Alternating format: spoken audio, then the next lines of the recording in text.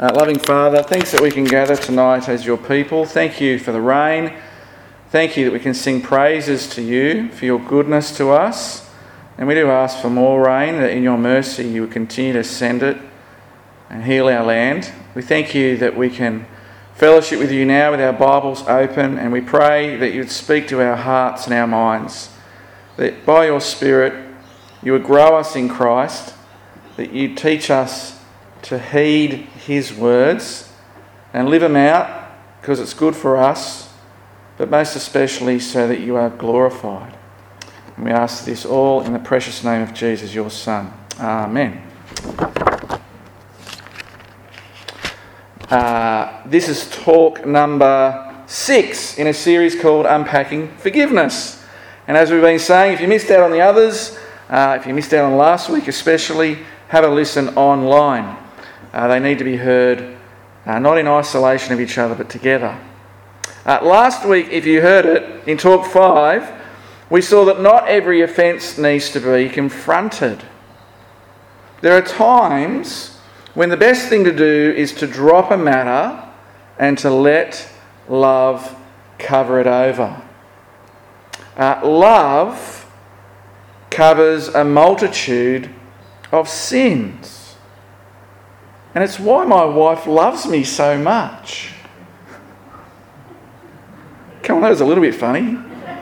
That's better, thank you.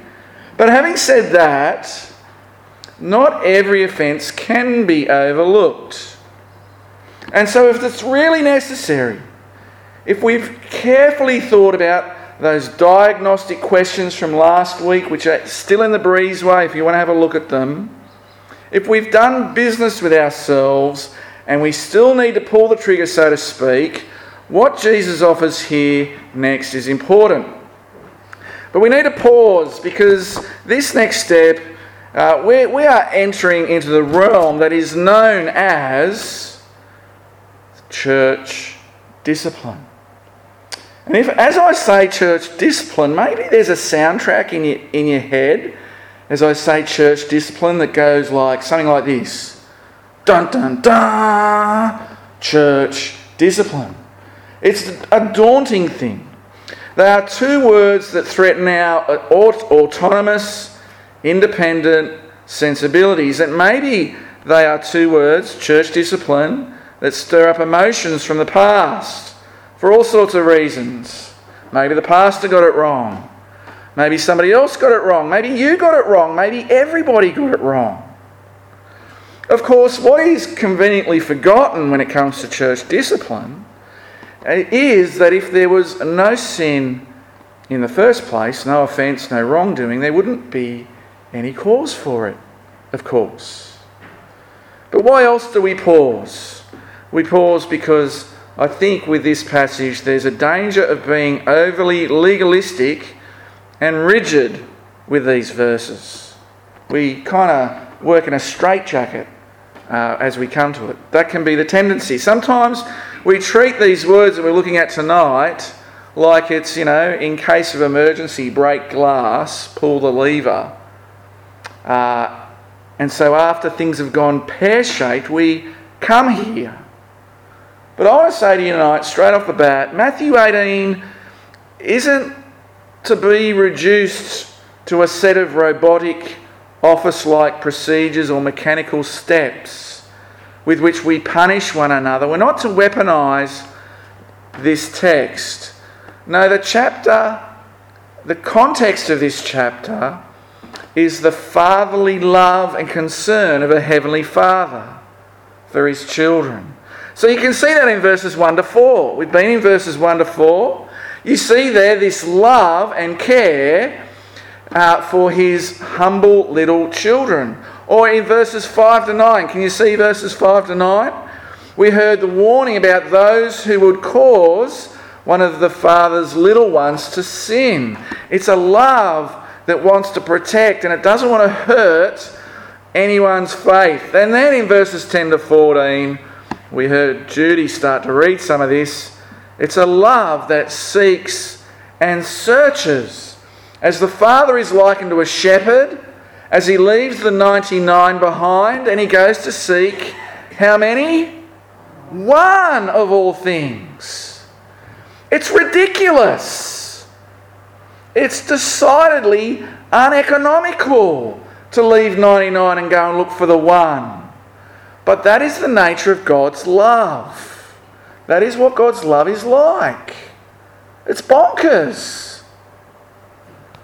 So as we ask how, now we've decided to do something, as we ask how, first see the Father's love, see his compassion and his gentleness and his tenderness, and remember, see also he's applied that love to you as his child. You are one of those sheep that wandered off, that he sought out and that he found and that he rescued and he restored. That is you. That is me. Verse 14, the Father in heaven is not willing that any of these little ones should perish. Now, that sounds like another Bible verse we know. Which one? Any takers? John 3:16, how about that one? How does that go?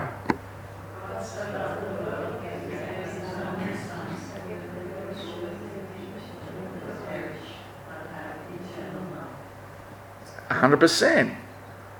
It's just like that. What else do we need to see here? We also need to see, as we come to look at the detail of verses 15 and 16, the audience of Jesus is his disciples. It's just his inner circle, his mates. Verse 10, we find the Father. Verse 14, the Father. And 19, he turns up again. Verse 15, what do we find there? We find brothers and sisters. Yeah, that's right. And so this is family language.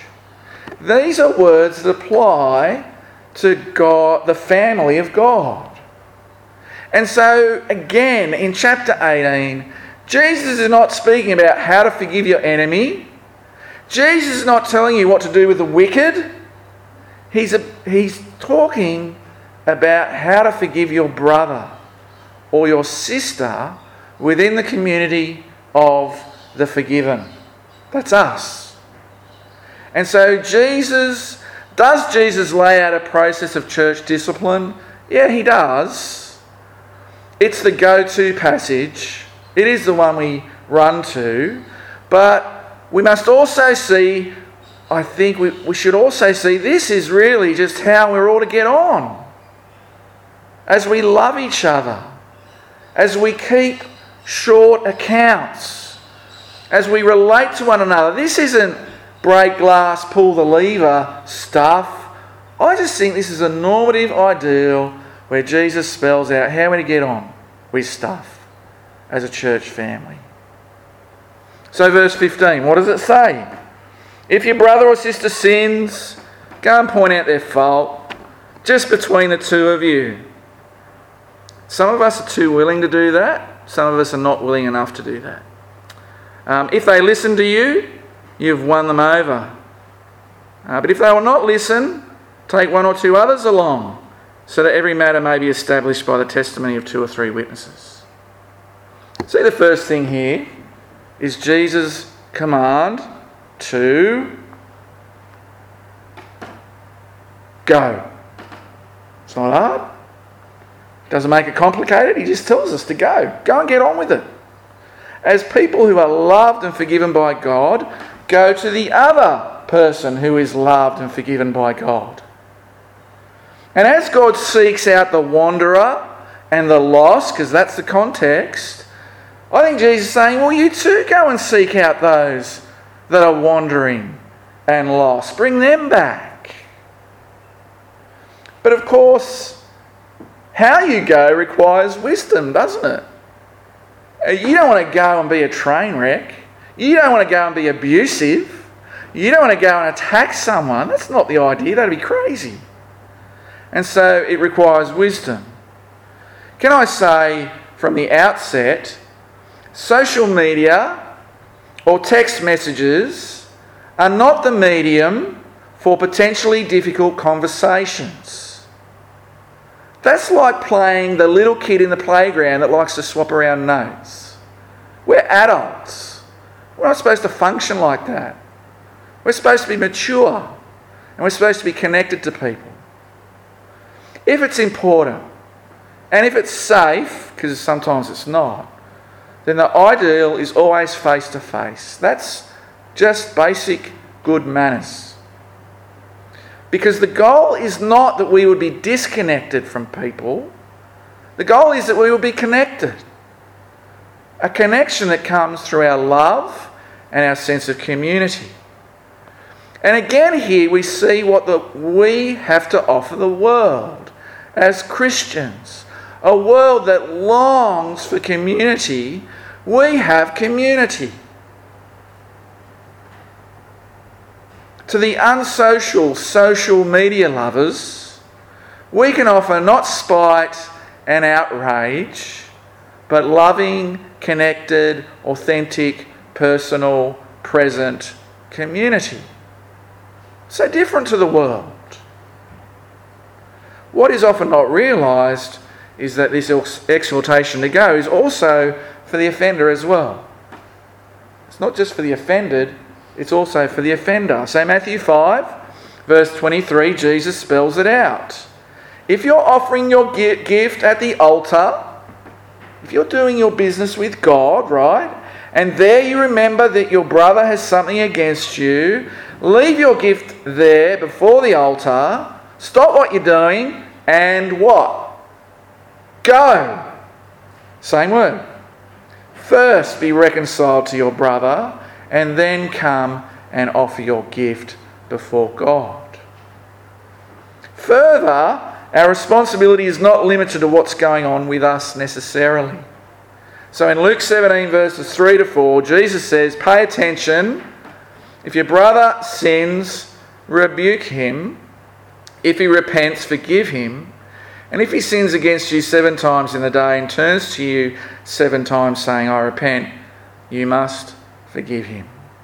Forgiveness and repentance are on view. But see also that love has a pastoral concern for the other person, and love always heeds the command to go. Again, this is countercultural, because our world will say it's none of your business. Our world is all about radical individualism because it's all about you. But this is not what Jesus taught his church. Was it Cain that asked, am I my brother's keeper? And what do you reckon Jesus would say to that answer? Of course you are. Of course you are. Similarly, Proverbs 27 says, better is open rebuke than hidden love. Wounds from a friend can be trusted, but an enemy multiplies kisses. All right, we've talked a lot about going. What else do we do? How else are we to love each other? I think the other way we love each other is to keep the circle small. The way of love is to keep things as private as possible, and that's how we honour the other person. Because remember, we're seeking to do that. Now, can I just check the number in verse 15, please? How many people does Jesus say? Should sort it out. 2. Helen's called out 2. I think she's right. Jesus doesn't say 3. And he doesn't say 4. And he doesn't say 5. He doesn't say 10. He doesn't say your church family. He doesn't say your yoga class, your yoga mates. He doesn't say the people that you eat a meal with at Rotary. He doesn't say any of that stuff, or the mates that you drink beer with down at the pub. How many does he say? Are you sure? Good. It's 2. Love will keep it private. Just the 2 of you. See, when we've been offended, there is tremendous temptation to talk to others and start shooting off our mouths. And it's okay if we're legitimately seeking prayer, or we might feel the need to get another perspective from a mature, objective Christian. Sometimes we need reassurance because we think we need to defend ourselves, and that is human nature. But you need to be careful with that. Because in your desire to defend yourself, as you start pulling the trigger and firing off shots about the other person to others, the next thing you're doing is you're rallying people to your side. And you're doing it in order to self-justify yourself and maybe even demonise the other person. And that is not okay. That is not the way of love. That is a failure to love your neighbour. And it dishonours yourself and the other people involved. We must make every effort to avoid unnecessarily involving others. Jesus was clear. If your brother sins against you, go and tell him his fault between you and him alone. You can't get plainer than that. Failure to follow Jesus' instruction in this area does cause terrible damage. Consider the Proverbs that Tinnika read. Proverbs 16:28. A perverse person spreads strife, and a gossip separates close friends. Ain't that the truth? Proverbs 26 verse 20. Without wood, a fire goes out. And without gossip, quarrelling dies down.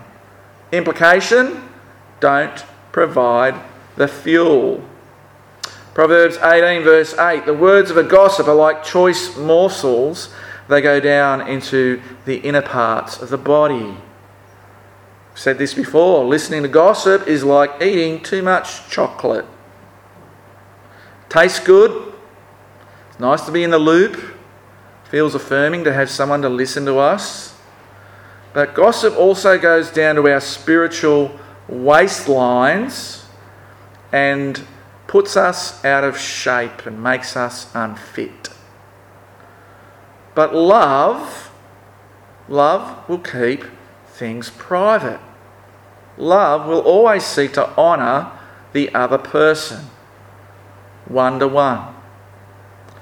Notice also in this passage so far, there are no church leaders suggested here necessarily. There isn't necessarily a role here. It's just you and the other person. Need to work it out. Notice too, the wider community is not involved.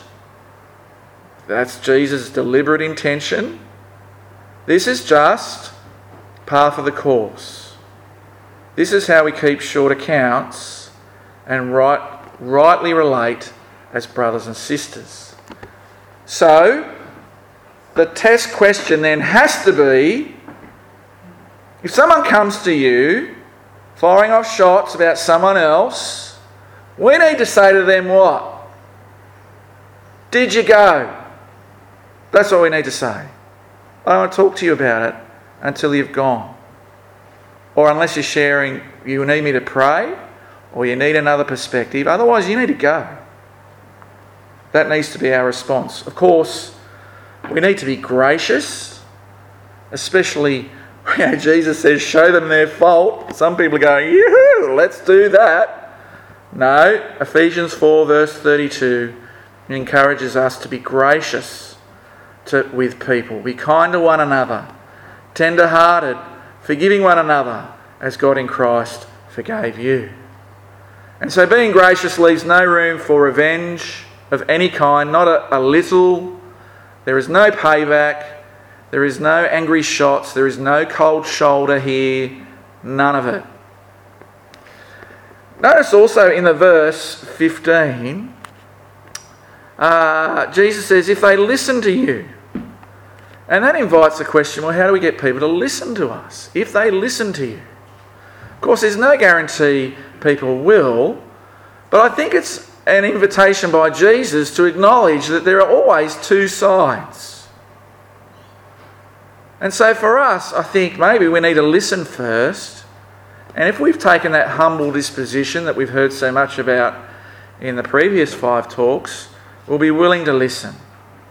And if necessary, not only listen, but we'll own our own part and seek forgiveness ourselves if we need to. What else about listening? Part of good listening is to choose the right time and place. which is why Tinnika was giggling at that proverb. What did it say? Let me read it. Proverbs 27:14. Whoever blesses his neighbour with a loud voice rising early in the morning will be counted as cursing. Do you reckon that's true? Someone rings you at 4 o'clock in the morning and says, "Hey Andrew, I'm just ringing to say you're a legend, you're a champion bloke." Is that a blessing or a cursing? I would count that as a cursing. In fact, when I was at Bible college, we lived in community living, and I remember walking down the stairs, and breakfast was a thing because I'm not a morning person. And some of these people were bouncy morning people. They knew I wasn't. And one bloke, I would walk in getting ready to face the masses at 7:30, whatever time it was. And there would be Danny Cook going, "Oh, good morning, Adam," smothering me with all these words at the top of his voice. And I did not feel blessed. I felt cursed. And of course, his goal was to wind me up. And Tinika's giggling because Danny Cook is her brother-in-law. And we do love Danny, but not then so much. If you've got to get the timing of positive communication right, which is the point of the proverb, then how much more a rebuke or a hard conversation? So take that encouragement. You need to choose your words wisely and carefully. And there are tips on the back of the sermon outline for how to do that. It's not really in the text, so I've just taken that option. Read it at your leisure. But we also need to be patient and have modest expectations as we engage with people. Because you might have been chewing on whatever issue it was for months, days, weeks, months, and the other person might be completely oblivious to it. And then you come to them and say, "Hey, can we have a talk about this thing?" And they might go, "What on earth are you talking about?" And then they don't agree, and then you wonder whether you got it right or not. And the answer, of course, is, yeah, of course you got it right. It's okay, because you've sought to obey Jesus. You've done what Jesus tells you to do. The fact that they didn't agree it doesn't matter, because in your obedience you've actually sought to honour the other person and do the right thing as you've honoured Christ and heeded his instruction. So Jesus says go, and we are right to go, but he doesn't promise that people will see things the way you do. You need to be prepared for that. But remember always the goal. The godly, father-like goal is that your brother or sister wouldn't be lost, but they'd be won over. Verse 15. The next thing to talk about is in the event they don't listen. So verse 16 says something about that, where you get help, doesn't it? If necessary, take one or two others along. So you'd hope that two mature Christian people could sort something out. But it doesn't always happen. You would hope that they could do that privately and resolve their differences and spare everyone else the angst. But Jesus knows what we are like. And so he offers the means of help. Verse 16. If they do not listen, take one or two others along with you, that every charge may be established by the evidence of two or three. How many? 2 or 3. That's right.